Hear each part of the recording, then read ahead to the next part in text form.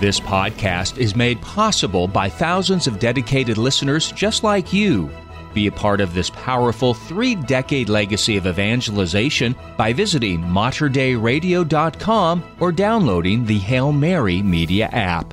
And thank you for joining us on the bridge between your faith and everyday life. Jesus said, "My sheep hear my voice. I know them, and they follow me. I give them eternal life, and they shall never perish." Speaking to his flock in the Archdiocese of Portland in Oregon, we join Archbishop Alexander Sample as he reflects upon our faith, culture, and life in the church on The Voice of the Shepherd. Joining Archbishop Sample is your host, Dina Marie Hale. And now, The Voice of the Shepherd. Greetings and welcome to The Voice of the Shepherd. In for Archbishop Sample this week is Auxiliary Bishop Peter Smith. Bishop Smith, it's always great to have you with us on The Voice of the Shepherd. Welcome back. Thank you, Dina Marie. It's always good to be with you on The Voice of the Shepherd and to talk about things of interest to our life of faith in the church. And greetings to all of you who are listening in directly or on other forms of social media. Glad you could be with us on Catholic Radio Northwest. This is a time of year where there's lots of transitions. We're closing out of the liturgical year, so to speak. We just had the Feast of Christ the King. We've got Thanksgiving, but then all of a sudden Advent and this time of preparation. So while it's supposed to be this time of quiet and hopefulness and peace, I think our schedules get a lot busier and we start to have a lot of things on the schedule. But let's just open up this time of Advent, this transition in the church. What does the church really hope for us? What's really the theme or the content behind this time of Advent? Well, Dina Marie, you put your finger on something that impacts those kinds of things and the busyness. I mean, we get into December and it's just our schedules get booked and the impact of Advent on our lives gets minimized. But Advent is 4 weeks in which we prepare. It's supposed to be a mini retreat and not a penitential like Lent, but another way of it's like cleaning up our house for a very special guest, and the house being the church and our lives. So we clean it up and make it wonderful and warm and welcome for the coming of this particular guest that we would be expecting. And in this case, it's celebrating the incarnation, the birth of Jesus Christ. So the 4 weeks of Advent, as we go through it, and sometimes it's 4 full weeks, and other times it's 3 weeks plus a day or two, and then we're there celebrating on Christmas Eve. But the whole focus is on preparing ourselves for the coming of the Lord, and the three comings of the Lord, because there's the coming of the Lord at the end of time, which, as we end the church year, we are reminded of that in the readings. The coming of the Lord in the incarnation of Jesus Christ and his birth in a particular place and time, and Jesus then begins his life and ministry from that. And then the third one is the coming of the Lord into our lives every day. We're reminded of that. So the Lord comes to us in all these different ways. And in Advent, we are preparing for the celebration of the coming of the Lord at Christmas, but at the same time, it's also a reminder to open our lives that what we celebrate at Christmas isn't just an historical event, but in a sense, that incarnation should be happening in us more and more and more every day. It's like I like to say to people on Mother's Day, the kids, were you good for your mom today? Yes.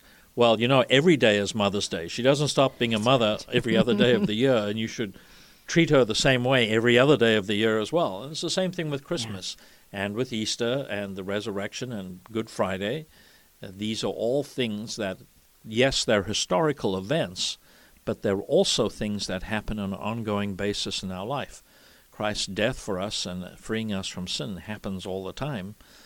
And do we open our lives to that? So in preparation for Christmas, we want to focus on these things.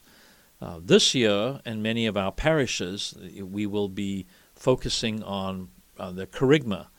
As some people know, we had this wonderful retreat with Acts 29. The priest did a year and a half ago. And part of the message was we have to proclaim the gospel to ourselves and be reminded of the basic gospel message. And Father Ricardo and his team summarized that in 4 basic words, which is created, captured, rescued, and respond. And Father Ricardo and his team will be joining us, or did join us, for the Archdiocesan Pastoral Assembly, and will be doing an edited version of that message. So more and more of our people hear the basic gospel message. So on the Sundays of Advent, where we can, we will be introducing those elements into the preaching, just reminding us of why Christ came and what he did, and how are we going to respond to that. Yeah. And I think that's such an important thing, Bishop Smith, to remind ourselves. Sometimes why am I coming to church? Why am I bringing my kids up in the faith? And we see, I know at the recent Share-a-thon, so many people are praying for loved ones, particularly for children, for grandchildren who have fallen away from the faith. So we're missing something in really understanding, not just with our heads, but with our hearts. And as you talk about this Acts 29, Father Ricardo, I know the amazing parishes, the different conferences that not only our priests, but a lot of the leadership teams in our parishes are starting to attend. Why this is so important to go back, I guess, to the basics, but it has to enter into our hearts and change our daily lives.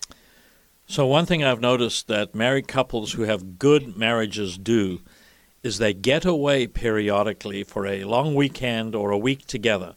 So the couple will have family and friends take care of the children. So why do the husband and wife then go and spend this time together? It's to rekindle or strengthen their commitment to each other and their relationship to each other.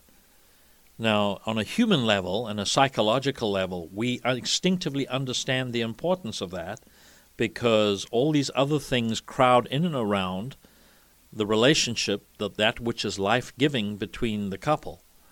And so we need to do things periodically to refocus on that and give new fire to it. And in one sense, that's what we do with retreats. The retreat, when we come away for a retreat, that's what we're doing. We want to sort of refocus on that and clear all these other things away. That doesn't mean they're not important, but this is the thing, the relationship that is going to really bring life. And for us as Catholics and all Christians, this is the same thing in our relationship with God. If the relationship with God isn't there, if that isn't alive, if that isn't transforming us, then what happens is that sort of fades into the background, and our life of faith becomes a bunch of obligations, a bunch of rules, and a bunch of this. And at some point, people just say, why am I doing this? Where is, as Pope Francis wrote in his first encyclical, the joy of the gospel? So you see married couples with vibrant relationships, there's great joy with each other. And in a similar sense, in our relationship with God and our life of faith, we have to be connected with God in such a way that there's joy in our lives and it exudes from us. And that we have that, as we're talking about in the Archdiocese, that life-giving, ongoing, transformative relationship with God. Absolutely. And it sounds like that's continuing to be that message, that we need to have that cornerstone if we're going to build any ministries, if there's any service project that's going to grow. It has to come from a joyful soul, and a soul that is touched by the Lord.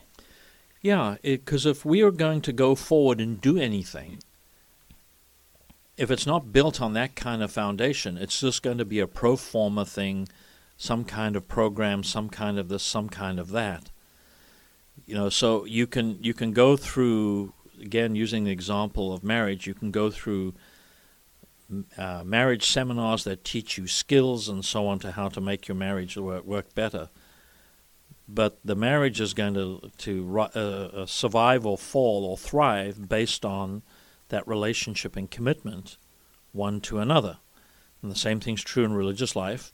If that relationship with God isn't there, then you're just doing these things and going through the motions. And the same's true for all of us in our lives of faith. And if we have love, we make the sacrifices, we make time, we do all these things because we love a person or a group of persons or a particular work that we have. And we've all seen people like this. There's this fire in them that burns for something. And if that's not there, then you can be doing good things, but people pick up fairly quickly that that isn't there. I always go back to the example of Mother Teresa and her sisters. There are other groups in India and elsewhere in the world that do that same kind of work. They're NGOs, they're good people trying to do good in the world. But the people know the difference between what they're doing, and they're grateful for what these other groups are doing, and what Mother Teresa's sisters are doing. Because those sisters come with the love of God, and it's not just about meeting needs and doing good. It's about bringing the love of God to the people in these situations while doing those other things. Right. Bishop Smith is with us on The Voice of the Shepherd this week as we prepare our hearts, prepare our minds, and prepare our schedules, really, for this season of hope. I think that's really what you're saying. And when you mention that particular image, I think about Mother Teresa, and I think about one of the things that she had made so clear is this time in adoration, that the sisters were supposed to spend that time before they went out and did those good works that you're talking about. Before that, Mass, adoration before the Lord. I think about Fulton Sheen, Archbishop Fulton Sheen, who always, no matter what kind of crazy schedule he had on the road, he would be with that holy hour. But we look at the lives of the saints, and it's what did they do in their schedule? And I maybe reflect, because we just started the program. We're going to have busier schedules. There will be the temptations of all the different Christmas programs, maybe the different parties, maybe all the different things that fill up our schedule. Where do we say enough is enough? Well, that takes some discipline. And we have to, I think, sort of look at this and say, in one sense, it's good to be out and to celebrate Christmas, but a lot of these events and functions are more organizational and relationally based, which is a good thing, because we're celebrating Christmas. But is this just an opportunity? Is this just filling up our time with all these events and so on?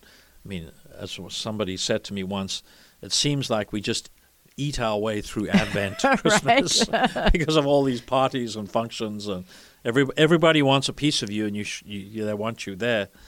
So it gets a little challenging at times to try and keep a focus in the midst of all these extra things that go on.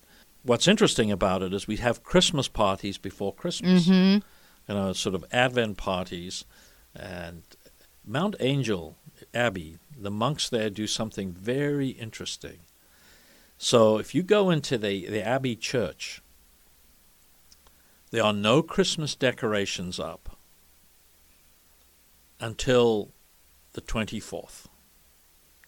So it's all Advent focused all the way through until the morning of December the 24th.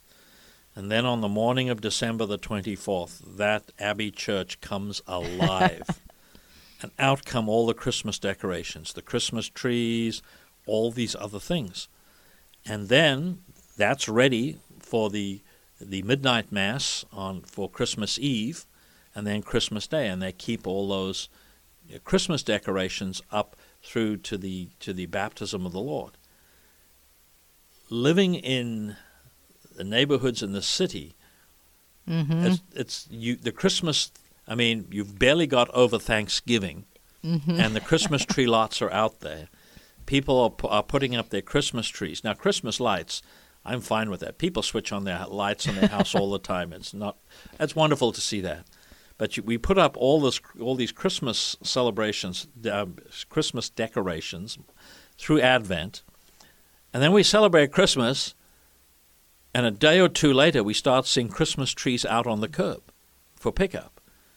And it's almost like we've missed the whole of Advent. We're preparing for Christmas. We celebrate Christmas, and then on to the next thing.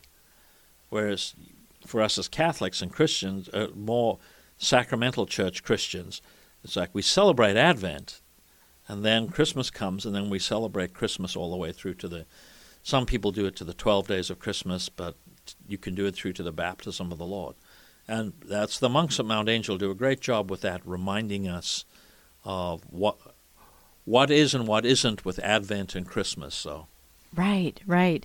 And you remind me, Bishop Smith, about just the power of prayer. And typically we'll see in our church, we'll see somewhere an Advent wreath. And again, the countdown with the 4 candles, the 3 violet and the 1 rose-colored candle that it's the slow anticipation that something big is coming. And that can certainly be done in our homes, whether it's at a particular prayer area, or I like it at the center of the dinner table where, before we go to dinner, we're lighting that next candle. But maybe speak a little bit, because we can take these different devotions, we can take these practices into the home, into the convents. I mean, I know our sisters, our religious communities, they're doing the same thing. They've got the Advent practices during this time of year.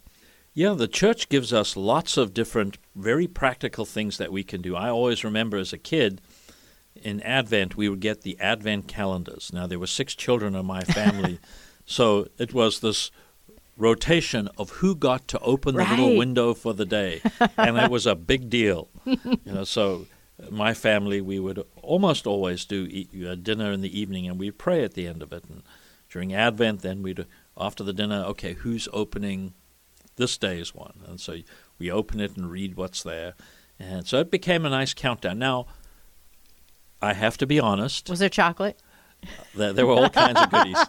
I have to be honest, as when we were younger kids, the part of the joy of opening those windows on that Advent calendar was that it was a countdown calendar to Christmas, and who knew what Santa was going to bring us. But there's an example where you get all these variations of Advent calendars, but the Advent wreath, I mean, that's a wonderful example. In our house where I live, we put it in the dinner table. And every evening we will sing a particular one verse of an Advent song, read a little verse, and then light one of the candles, whichever week it is. We keep working around. And then, of course, we can buy wreaths and we put them up, and we can put up lights as well. So there's little things you can do like that. I'll tell you a funny story. This happened at St. Rose Parish. All you St. Rose folks listening, some of you may remember this. I think it was my second Advent I was there. So they have a very nice, big Advent wreath. Somebody built a base that you just put it on the steps going up to the altar. So it's at about a 45-degree angle. So it's really nice because you see all 4 candles there, and you can see them all there. The top 2 are higher than the bottom 2 because of the angle. So every Sunday, we would have somebody come and light the candle. And that year I realized I always need to bless the wreath. This was the first Sunday of Advent. I always need to bless the wreath before the kid lights the candle. Because what happened was we did the prayer, we did the blessing, this little boy lit the candle. He was so happy. And then I sprinkled holy water on it, and guess what happened? A big blob of holy water landed right on that wick, and that candle went out, and the little boy's face was just... So I had to scramble very quickly and just say how lucky he is. He's going to get to do it twice. But I learned my lesson from that. In future, I just said, we'll bless it first, and then you light the candle. But there are things like that you can do. So we quite often will take a text and do readings from a little reading or meditation related to that at the dinner table. But other families may do other things for Advent, all designed to remind us this is a special season.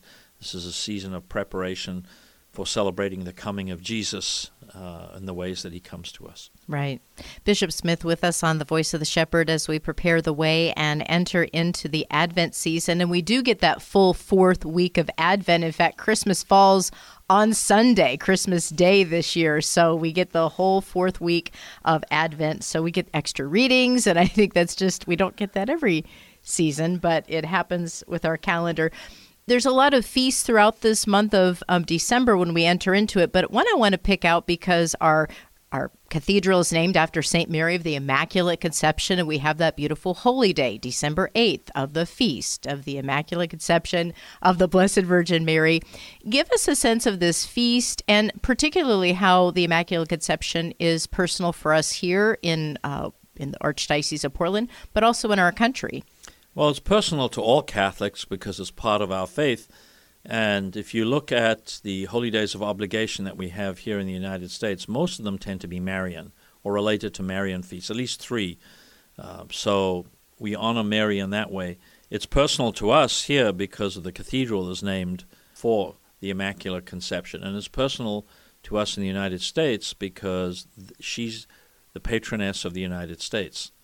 So you have, if you go to Washington, D.C., on the campus of Catholic University, there's the basilica that's there. That's the national shrine, which is the shrine to the Immaculate Conception. So this is a big feast day. Now, it's a holy day of obligation, but because it so often falls on weekdays, not as many people are able to go to that celebration of that holy day of obligation. And I don't want to say sadly, but unfortunately, it's in very close proximity to another great Marian celebration, which is not a holy day of obligation, but may as well be. Right. And that's Our Lady of Guadalupe on December the 12th, where if you want to see Marian devotion, go to some of our parishes that are largely Latino and just see the people come. It's amazing, absolutely amazing to see them come to Mass, to bring candles, to do the celebration. So the Blessed Mother is strongly represented in this month of December, and then, of course, on January the 1st, New Year's Day as well. So Right.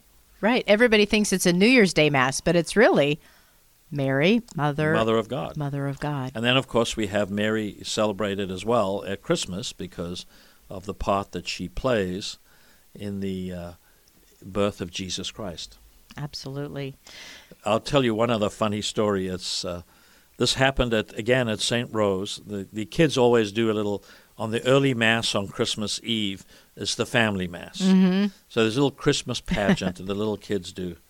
And I remember one year Mary and Joseph come, and they're up in front of the altar, and as the person's reading the gospel, and Jesus was born, so this little girl playing Mary just reaches inside the cloth wrapped around her and just pulls out a doll of the baby Jesus and puts him on the crib. And there was one year the way this little girl did it, everybody was just started laughing, and as one of the mothers said afterwards, if only childbirth was so easy. Right.